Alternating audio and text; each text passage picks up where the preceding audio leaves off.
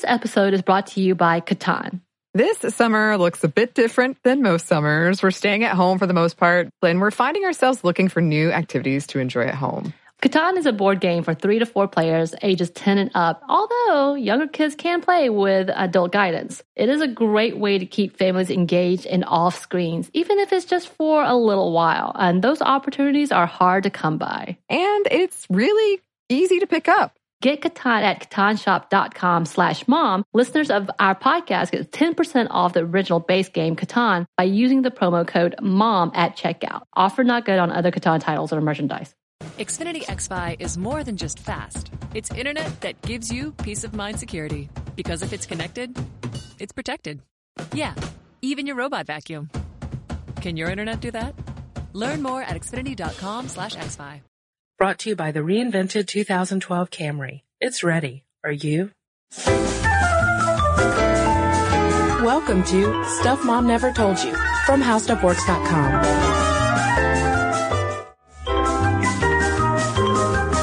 Hello and welcome to the podcast. I'm Caroline. And I'm Kristen. Kristen, there was a study a couple of years ago from Northwestern University that pretty much said, hey, you know, bisexual guys don't really exist.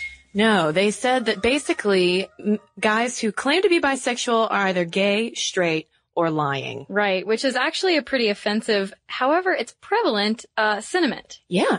But there's a new study. Yes. A new study by actually Northwestern University about bisexuality in men, and they have found some evidence that it exists, which is of no surprise to bisexual men. Right. They're like, oh, hey, thanks, science, for finally acknowledging our existence. Right. And we're focusing this episode on male bisexuality, not really focusing so much on female bisexuality, just because this whole gay, straight, or lying thing has really been applied mostly to men, and it seems like for some reason, while we can accept the notion of female bisexuality, guys, we are just, we can't do it. Yeah, well, there seems to be some sort of ick factor, as one person who was interviewed for an article about this. I think it was a male a self-identified bisexual male. Yeah. Who said that. Yeah, he said that it seems like society is okay with bisexual women, but not so accepting of bisexual men, that either maybe you're just closeted and you haven't come out yet, or you're just confused. And so, yeah, he said that there's an ick factor where it's like, it's not masculine, right, to express interest in both men and women. So let's back up a little bit and talk about how researchers even evaluate and to prove, in quotes, whether or not someone is the sexuality or sexual preference that they identify as. And a lot of it has to do with study participants watching pornography or reading illicit materials and their genitals being hooked up to machines, basically, that measure the blood flow and engorgement to tell whether or not they're turned on. Right, exactly. And in the first study, the 2005 study at Northwestern, they recruited participants through a variety of media that weren't necessarily geared towards bisexual or self-identified bisexual people. Some just plain old alternative publications, some publications geared towards the gay community. And they ended up getting people who they judged were gay, straight, or bisexual based on just their own responses to a questionnaire. In the current study, the more recent study, they actually advertised on websites and publications that were geared towards more bisexual people.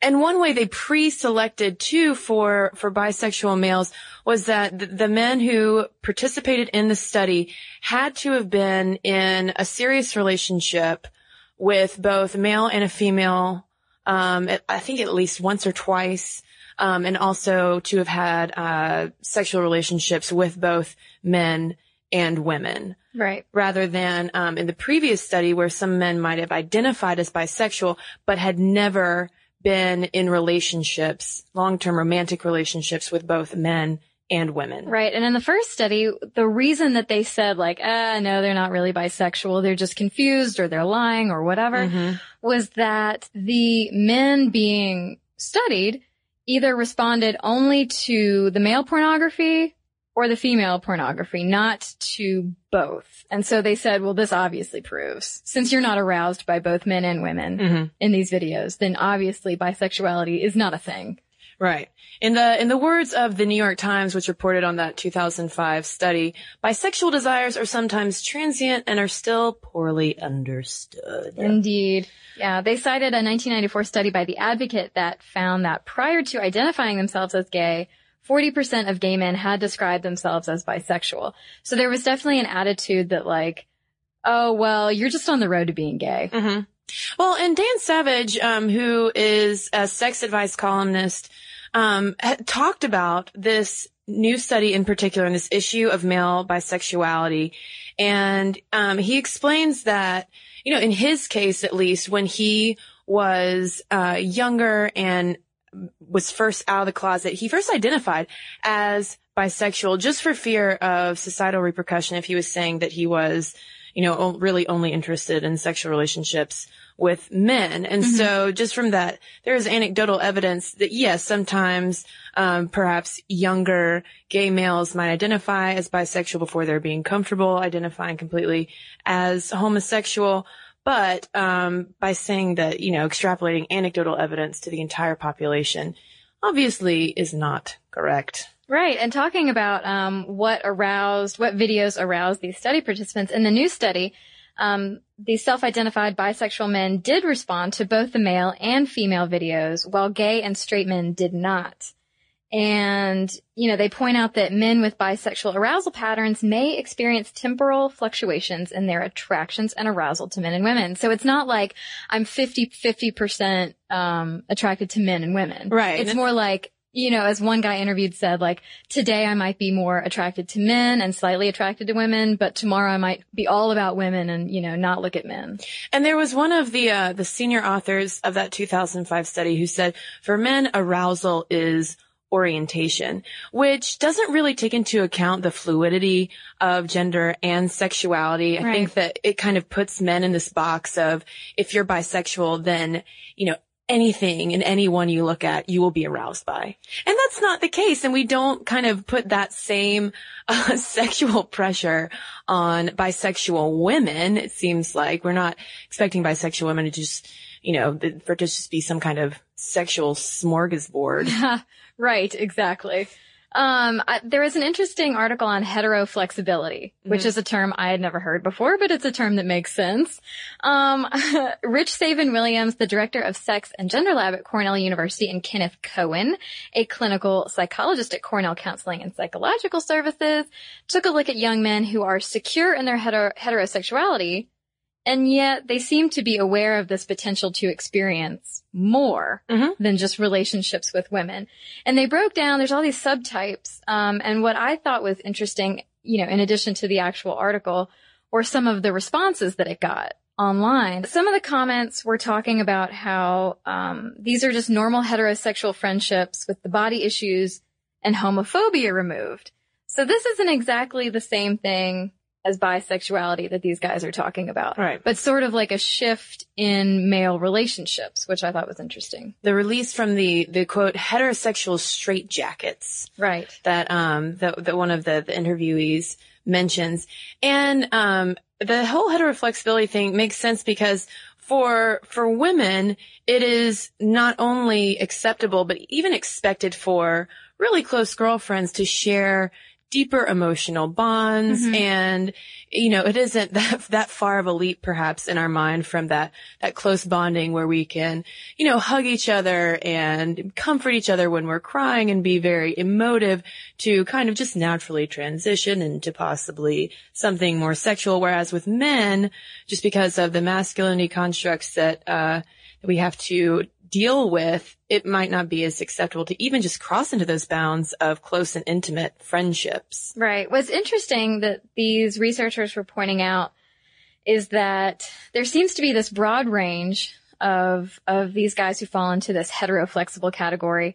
But they all seem to draw the line at actual intercourse. Oh yeah. So they were okay, possibly like fantasizing about their friends or other guys. They were okay with having, you know, intimate relationships and almost having a partner-like relationship, but just without the sex. Right. So, or specifically intercourse Right. sex. Because I have a feeling that some heteroflexibility might include manual or oral sex, but I have a feeling, that line would come. actual intercourse. Yes. Right. But since we're talking about physical sexual acts, I do think it's important for us to re-emphasize the fact that this initial Northwestern study, the 2005 one, the whole gay, straight, or lying conclusion one, missed out on is that sexual orientation is not just comprised of sex and fantasy and Right. arousal. Yeah, a lot of responses to these studies have involved people saying,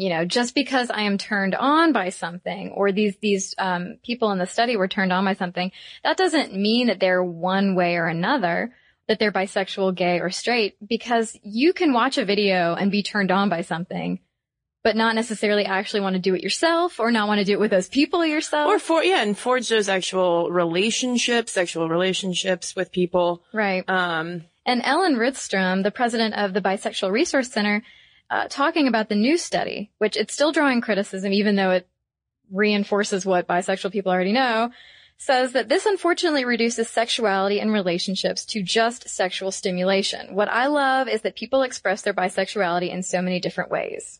So I think that kind of sums up what a lot of the commenters on these articles were talking about, that it's more than just what you see in porn that affects who you are. And I think in addition to that, it comes down to differences in how we apply the notion of sexual fluidity to females and to males. And I think that we're far more black and white and rigid for whatever reason with how we apply that to men. And I think that it has a lot to do with the whole masculinity construct and what is and isn't acceptable. And it's like once you cross the line into, something that would be more feminine, then it's like we can't, I don't know. It's like they can't straddle the line anywhere. If that makes sense. Women, it seems like women can move around the spectrum, the continuum. If we're getting into Kinsey, can move around the continuum much more easily than men can. And speaking of Alfred Kinsey, in 1948, you were just talking about black and white, very rigid context. He said that males do not represent two discrete populations, heterosexual and homosexual. The world is not to be divided into sheep and goats. The living world is a continuum in each and every one of its aspects. All right. Thank you, Alfred. Thank you, Alfred. And I think that's something that we need to keep in mind. Right. And, again, speaking about constructs, we read this article on Salon that sort of, it kind of deconstructed the Northwestern study. And they talked to one guy who calls himself gay or straight depending on who he's dating. Because he said it's just easier for people around him to deal with it than try to explain like, well, no, I mean, I like everybody. Right. Because it just seems like people they can't wrap their heads around it sometimes. So maybe that's also pointing out the potential pitfalls of labeling, because at some point maybe all of the boxes get a little too rigid. I mean, it can be handy for kind of classifying different people, but maybe it's just not always that necessary. And maybe we put too much importance on what box that you do check. Yeah, I was looking at one website for there's a bisexual group in the UK, and they took a look at Kinsey's, his chart, like 0 is purely heterosexual and 6 is purely homosexual. And then he has like little things in between and how they're like, well, no, 3 can't be bisexual. They were arguing that everything between 0 and 6 should be bisexual. So there's that to think about. So we've talked about bisexuality within the human population, and, for people who are still kind of skeptical about whether or not bisexuality is and I'm putting big quotes here, some kind of natural or unnatural behavior, we have to at least bring up the bonobo, which is a bisexual primate. I didn't know this about bonobos before we started researching this. And according to the Yerkes Primate Center, which is here in Atlanta, bonobos engage in sexual activity about every 90 minutes. And that's sexual activity, male, male, female, male, female, female, about every 90 minutes as a way of diffusing conflict within colonies where food and territory can be scarce. So I don't see how people would ever get anything done. maybe bisexuality as a peacekeeping tool. Right. In the animal kingdom. Yeah. Who knew? Who knew? But yeah, every 90 minutes, that's an awful lot. It's funny because one of the researchers from that center was interviewed and they were asking him, well, okay, chimpanzees fight over, like, let's say there's food to be fought over. There's not enough. It has to be distributed. So they'll fight over it and then they will distribute it somehow. Yeah. But these primates, the bonobo monkey, they just have at it. And then they're like, everything, let's all just distribute the food. Who wants a snack? Food, everyone. So relaxed now. Really anthropomorphizing these bonobos. Yes. I'd imagine they're pretty chilled out. I think we've covered it then. Does male bisexuality exist? Answer, Caroline? Yep. Yeah. But they could have told us that. They could have told us that. Yeah. So, really want to hear though from our bisexual listeners out there, whether or not you've ever had to deal with that anti-bisexual prejudice, bisexual males out there. Have you gotten the gay, straight, or lying line before? Let us know your thoughts and experiences. momstuff@howstuffworks.com is the address. I would also like to know if, as a bisexual male, it has made it easier or harder to meet people, dating-wise. Mm-hmm. I don't know if that, complicates things for other people with our rigid constructs and everything.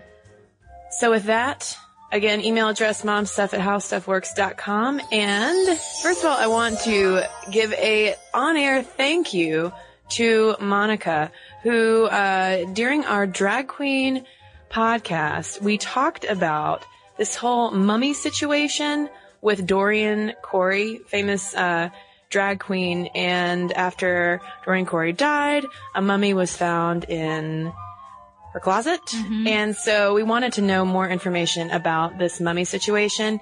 And Monica sent us a paper published by Indiana University Press called The Drag Queen and the Mummy that explains the whole thing. And I just wanted to say thank you because while I unfortunately have not had time to read The Drag Queen and the Mummy because it just came in right before we record this podcast, thank you to our enterprising, researching listener. You get a gold star. Okay, this email is from Joseph. This is also about our Drag Queen podcast. He says that I'm transgendered and have been transitioning for the last 11 months, and I've never been a drag queen or done drag. And he just has a couple of things that he thinks we left out of the podcast and feels should be mentioned. Many professional drag queens alter their bodies with female hormones, even if the end goal isn't transitioning into a woman.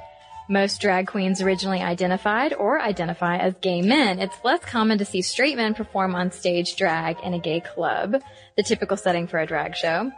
While drag queens can be community leaders or MCs, as you mentioned, the core of drag is done for entertainment purposes. Drag done without an audience would just be called cross-dressing, smiley face. Usually a drag queen is putting on an act as a character and refers to themselves as she, even though they'll acknowledge their male attributes. Drag queens serving as MCs are typically known for their humorous self-deprecation or insults. It's kind of like a mix between a lip-sync performer, a stand-up comic, and a mild burlesque performance. And the queen part of the drag queen etymology most likely refers to a queen, Quean, which is base vernacular for a female prostitute, according to Gay Histories and Cultures, an encyclopedia by George E. Haggerty.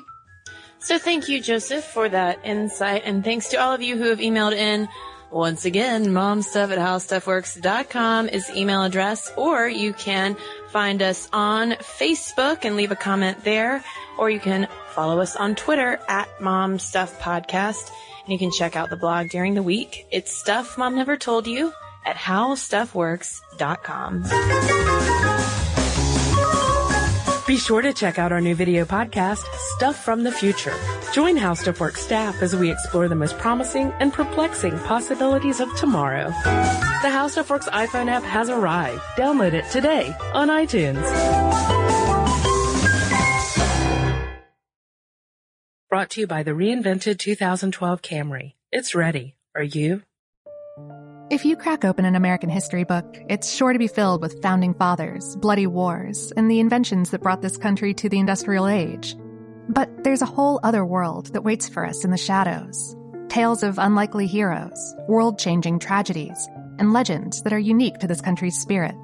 So join me, Lauren Vogelbaum, for a tour of American history unlike any other through a new podcast from iHeartRadio and Aaron Mahnke's Grim and Mild. Get ready for American Shadows. Listen to American Shadows on Apple Podcasts or wherever you get your podcasts.